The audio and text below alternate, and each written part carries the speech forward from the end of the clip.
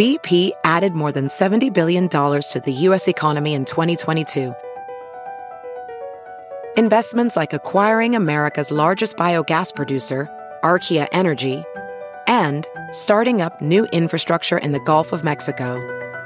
It's and, not or.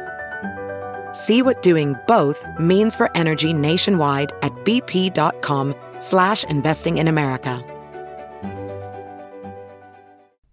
The word of the day for November 5th is noblesse-oblige, two words spelled as they would be in French, noblesse-oblige.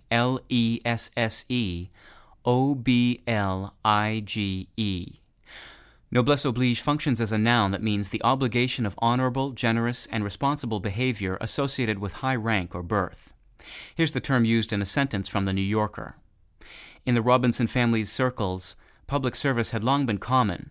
It connoted not personal ambition so much as noblesse-oblige. In French, noblesse-oblige literally means nobility obligates. French speakers transformed the phrase into a noun which English speakers picked up in the 1800s. Then as now, noblesse-oblige referred to the unwritten obligation of people from a noble ancestry to act honorably and generously toward others.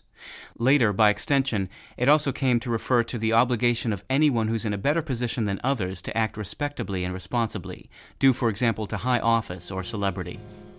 With your word of the day for Sunday, November 5th, I'm Peter Sokolowski.